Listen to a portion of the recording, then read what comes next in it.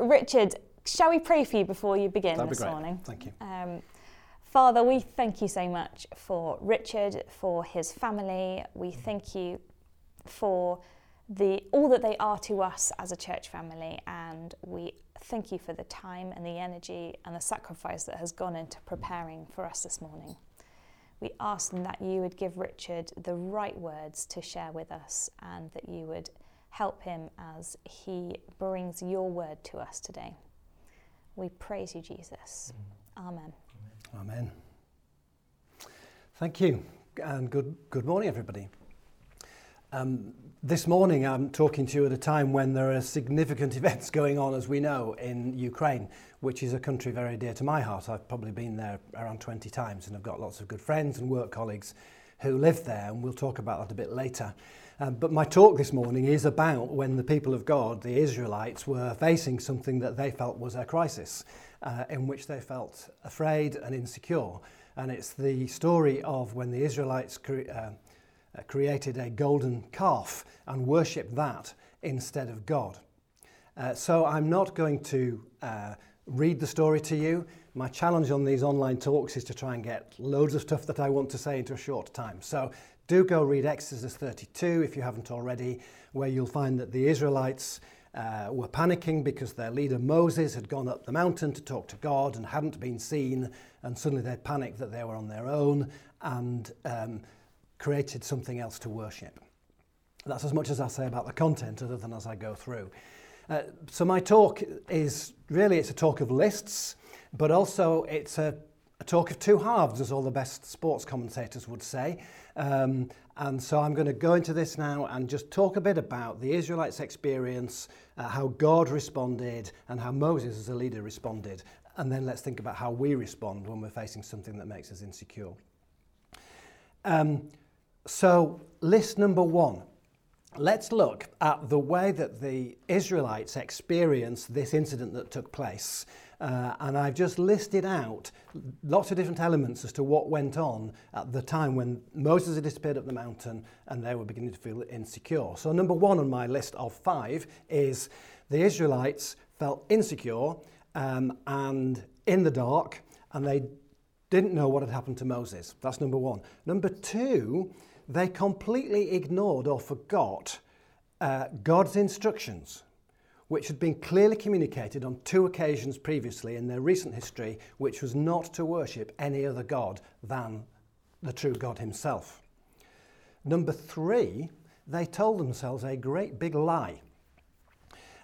They created gods out of melting down their gold, and then they told themselves, these are the gods that brought you out of Egypt, and completely denied their own recent experience of the true God bringing them out of Egypt and everything he'd done for them.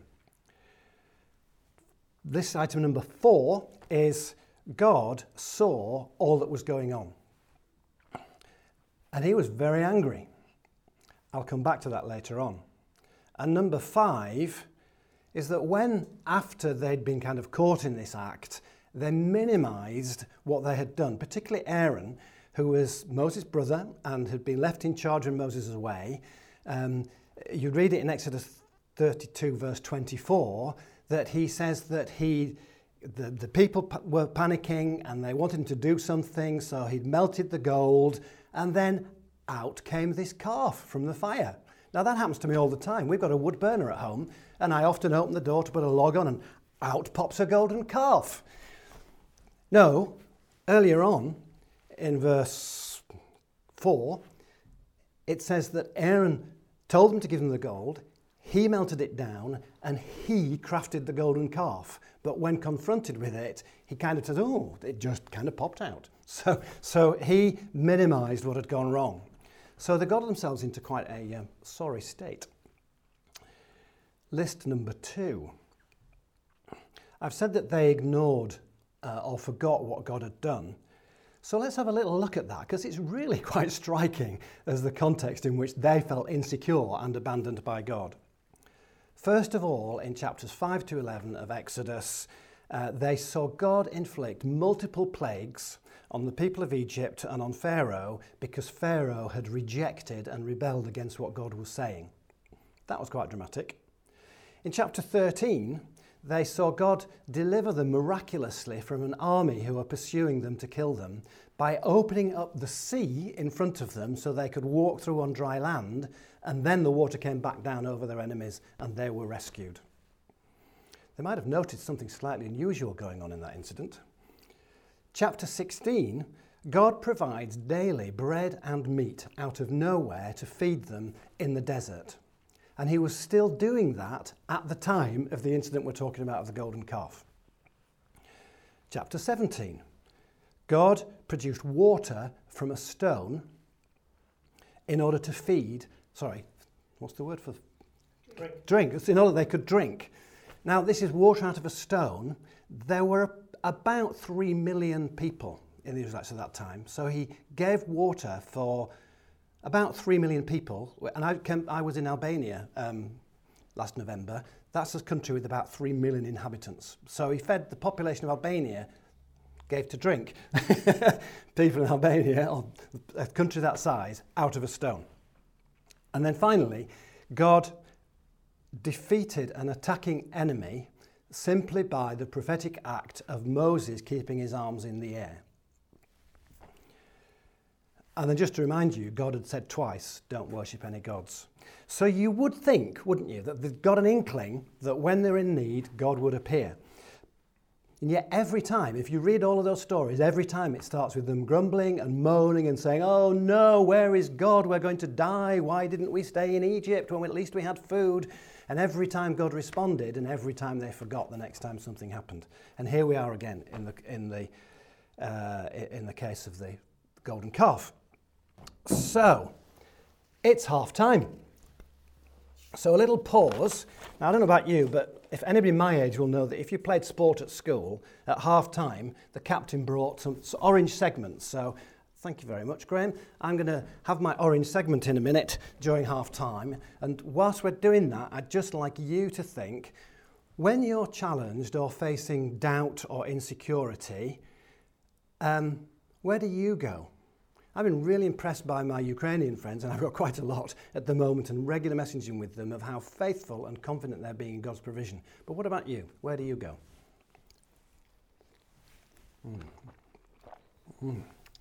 That's what we used to do.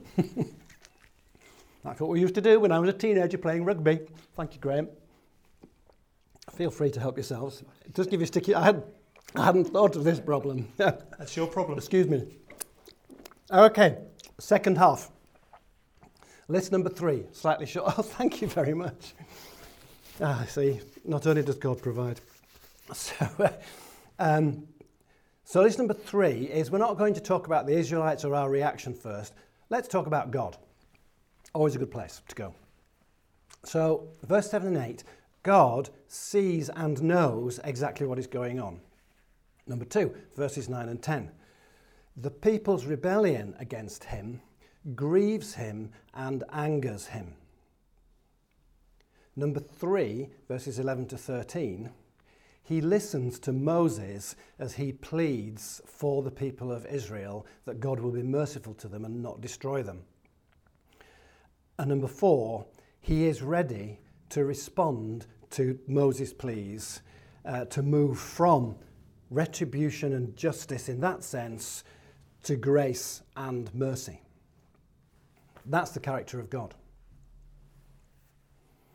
List number 4.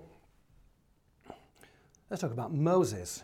So Moses was a faithful servant. He was also a leader. So, leaders, and those of you who have any kind of leadership role in the church, whether it's the leadership team or any other aspect of leadership or outside in the world, make sure you listen to this bit if nothing else.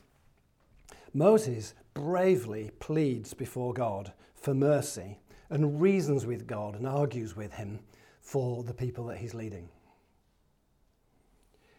He stands for his people before God without justifying the thing that they had done, but calling on God for his mercy. Verses 19 and 20, item number 3. He also, when he saw what was happening, responded in dismay and anger and became very upset by it all. And I've lost my place. Oh, yes. he sacrificed himself, or was willing to, for the people. He was prepared to put himself in the way of whatever the people deserved in order to have God's mercy for them. He said in verse 33, God, blot me from your book in order to have mercy on them. It's worth noting that God didn't do that. He said, no, everybody is responsible to me for their own actions. But Moses, as a leader, was prepared to put his life on the line for his people. And finally, verse 30, he honestly faces the reality of what had happened, unlike his Aaron earlier on, as I mentioned. He refers in verse 30 to this as a great sin. So Moses sacrificially puts himself on behalf of the people that he's leading before God and pleads mercy for them without minimizing or denying what has been going on. Well, that's full time. But we haven't really got a result, have we? So I think we have to move to extra time. So I'll have another orange segment whilst we give you a chance to think about something for a second. I'll take that nice big one. I better not put it in my mouth. We used to do the thing where you open your mouth and it made it look like I had orange teeth as well when I was in the rugby team. Becky's completely lost on that one. So what are our other gods is my question. So they turned to creating a physical golden calf. But I just want to read something about that I've written so I get it right. Because what the principle here is that the other god, in their case was a golden calf, but there are lots of examples of the Israelites and others turning to other gods. And the other god is that we turn to when we're too insecure in our trust of God, and we allow that to lead us into relying on another way to face our difficulties than turning to God. So I don't know what yours are. I think mine historically have been to rely on my own intellect, to rely on my kind of own experience, my own skills, as it were, to succeed. But for others, and for you maybe, it might be about career, it might be about the amount of money in the bank, it might be about prestige or material things, maybe a big house or a car, or it may just be some passion that you have, sport, or it may be your family. Where do you look for when you're feeling that you're facing a crisis and you're feeling insecure? So have a little think about that.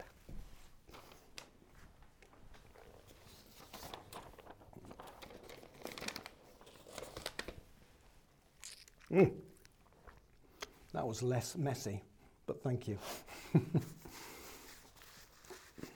Okay, extra time. We're looking for a winning goal here. And here it is, hiding in plain sight. And I've asked Becky to read a passage from Romans 12.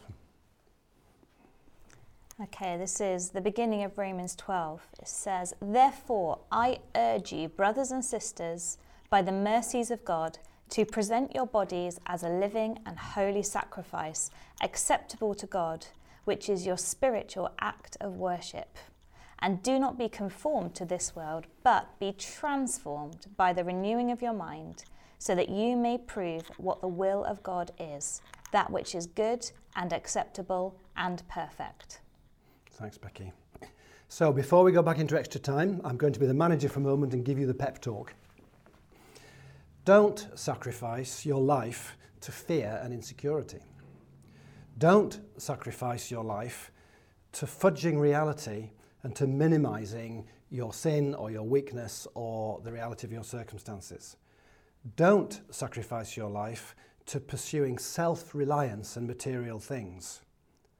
Do sacrifice your whole life, your body as it were, as a living sacrifice to God, which means when we face doubt and insecurity, and believe me, I close friends or colleagues with half a dozen people in Ukraine and know lots of other people, it's amazing to watch their strength, their faithfulness in wanting to be faithful to God despite their very lives being at risk.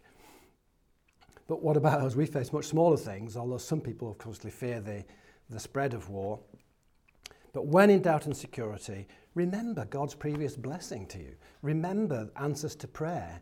Remember what he did for his people in the Bible, and just remember that he is still God and we're not on our own, and he does turn up. Remember and declare truth.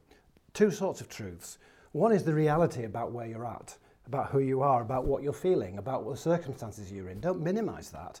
Be honest with God about it, but also be real and fully honest about the fact that God's greatness and mercy and power is much greater than anything that we face, which God had proved time and time and time again to the Israelites. Take the risk, and this is verse 2 from the passage that Becky read, take the risk of allowing your mind to be changed so that you view him as reliable and more able to satisfy your needs and all that you need for now and for the future. More than material goods, more than human answers or human resources. Because God does see, and he's looking to bless, he's looking to be merciful.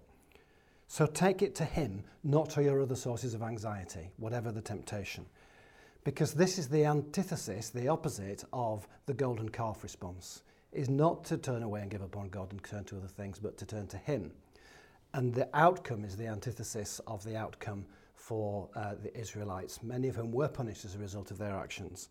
It's to see God's blessing. Now, I've got a couple of questions for us to discuss, but I'm kind of hesitating because I know that we want to go on and talk a bit about the Ukraine. So maybe we should do that, and because it could be that that's what people might want to discuss as opposed to my questions. Okay, so I'll stop there.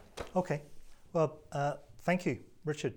Thank you very much. And we've been talking this morning, just here around the studio, a few of us, and there've been some conversation going on via the various WhatsApp group that the leaders have and other groups in the church, and a number of us already getting requests from contacts we have in Ukraine for financial help in particular. Richard's had a number, I've had a few. We also have we have a long-standing relationship with a family that lead church in which part of Ukraine are they in now? It's in the kind of southeast quarter. It's part of the Dnipro region. Okay, so there are going to be a number of needs, and we don't know what those are at the moment. But we thought the way to respond is that we will set up within the church a Ukraine fund, and the practicalities of that we'll work through in the next day or so, and we will let you know those. But you'll be able to give through your bank account or via text or check or cash or whichever is the most convenient to you, and we'll make that very clear and very plain to you. And then we will set up some kind of process with the leadership as to how to direct this money. But because we have quite a number of personal contacts, then we'll be able to help those needs in particular. So this morning, for instance, I had a message from a friend in Ukraine, and they are housing refugees who are coming from other parts of the country. And then I've got friends in Poland. They have a Christian camp there. They are going to be housing 300 to 400 refugees in their camp within the next few days, I suspect. So there are needs where we can't go there, and lots of things we can't do, but we can give our resources as well as to pray.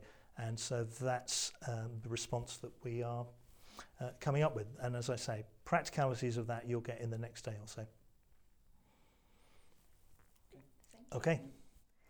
So Richard, as someone who has been to Ukraine many, many times, would you help lead us in prayer for the churches, for the situation, and for families and individuals who are there right now on a Sunday morning? I guess many churches would normally be meeting at the moment, Yes. and I don't know whether some of them are, whether some of them are able to, but if you would help us pray for them, we would really appreciate that. Let me set the scene a little as well first. Where do you want me to look? Thank you, Ian. So Graham's talked a bit about people on the move and people helping those people. And yep, I've got those kind of contacts as well. But also I'm aware of people who are in the country. So Graham's mentioned Victor. Victor has travelled to take Olga, his wife, and their daughter to a place of safety, and is travelling back to where they live in order to serve the church and his people, even though the war front, when he last spoke to me, is about 100 miles from his home. But there are people who are kind of going into the basements at night for safety, and there is a shortage of food, which is only going to get worse, actually, in the country. So there's that we'll pray for, as well as, obviously, as we think about how we can get money to people to help with that. And I've seen in lots of examples of where people are singing and worshipping in those basements or with their neighbours. So in one sense, the church's meeting is they're doing it where they can and they're doing it amongst the people. Did you hear the voice going then?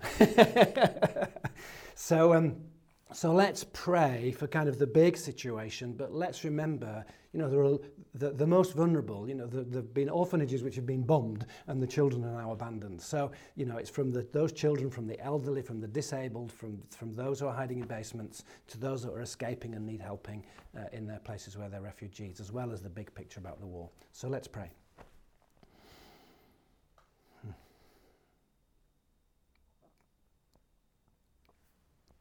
Heavenly Father, we know that you are the all-powerful God.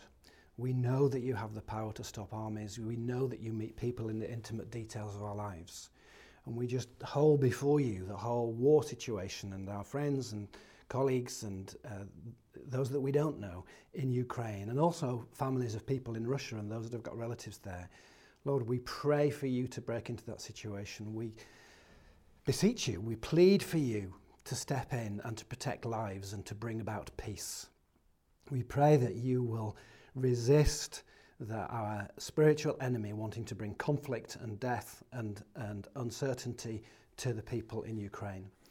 And we pray, Lord, that you will meet those individuals, those who need food, those who need encouragement, that many will meet you, as we know is happening. We pray, Lord, for safe delivery for those that are on the move. We pray for the resources and the skills and so on that are needed to welcome refugees in Poland and Romania and Germany and within the other parts of Ukraine. Lord, we just plead with you to come and to bring your mercy to that country. And we thank you for the example of the Israelites. We thank you for the examples from our own lives and what we've heard where other conflicts have taken place, and even going back into the days of the Soviet Union, that you prevail, your church prevails. And we pray that as we fight with the weapons of love and mercy and justice, that you will deliver the people of Ukraine. Lord God, we praise you for who you are, and we put ourselves and the Ukrainian people in your hands. Amen. Thank you, Richard. Yeah, it's times like this we talk about being a church family, and I think often we think just about our little section of City Church Worcester, but it's when we remember that we are standing with the people of Ukraine at a time like this, and we stand in prayer. And like we said, if you want to be able to do something more and you want to be able to give financially, details of how to do that and how that's all going to work will be coming out in the next day or so. Yep. And we'll try and help you know as much as we can do.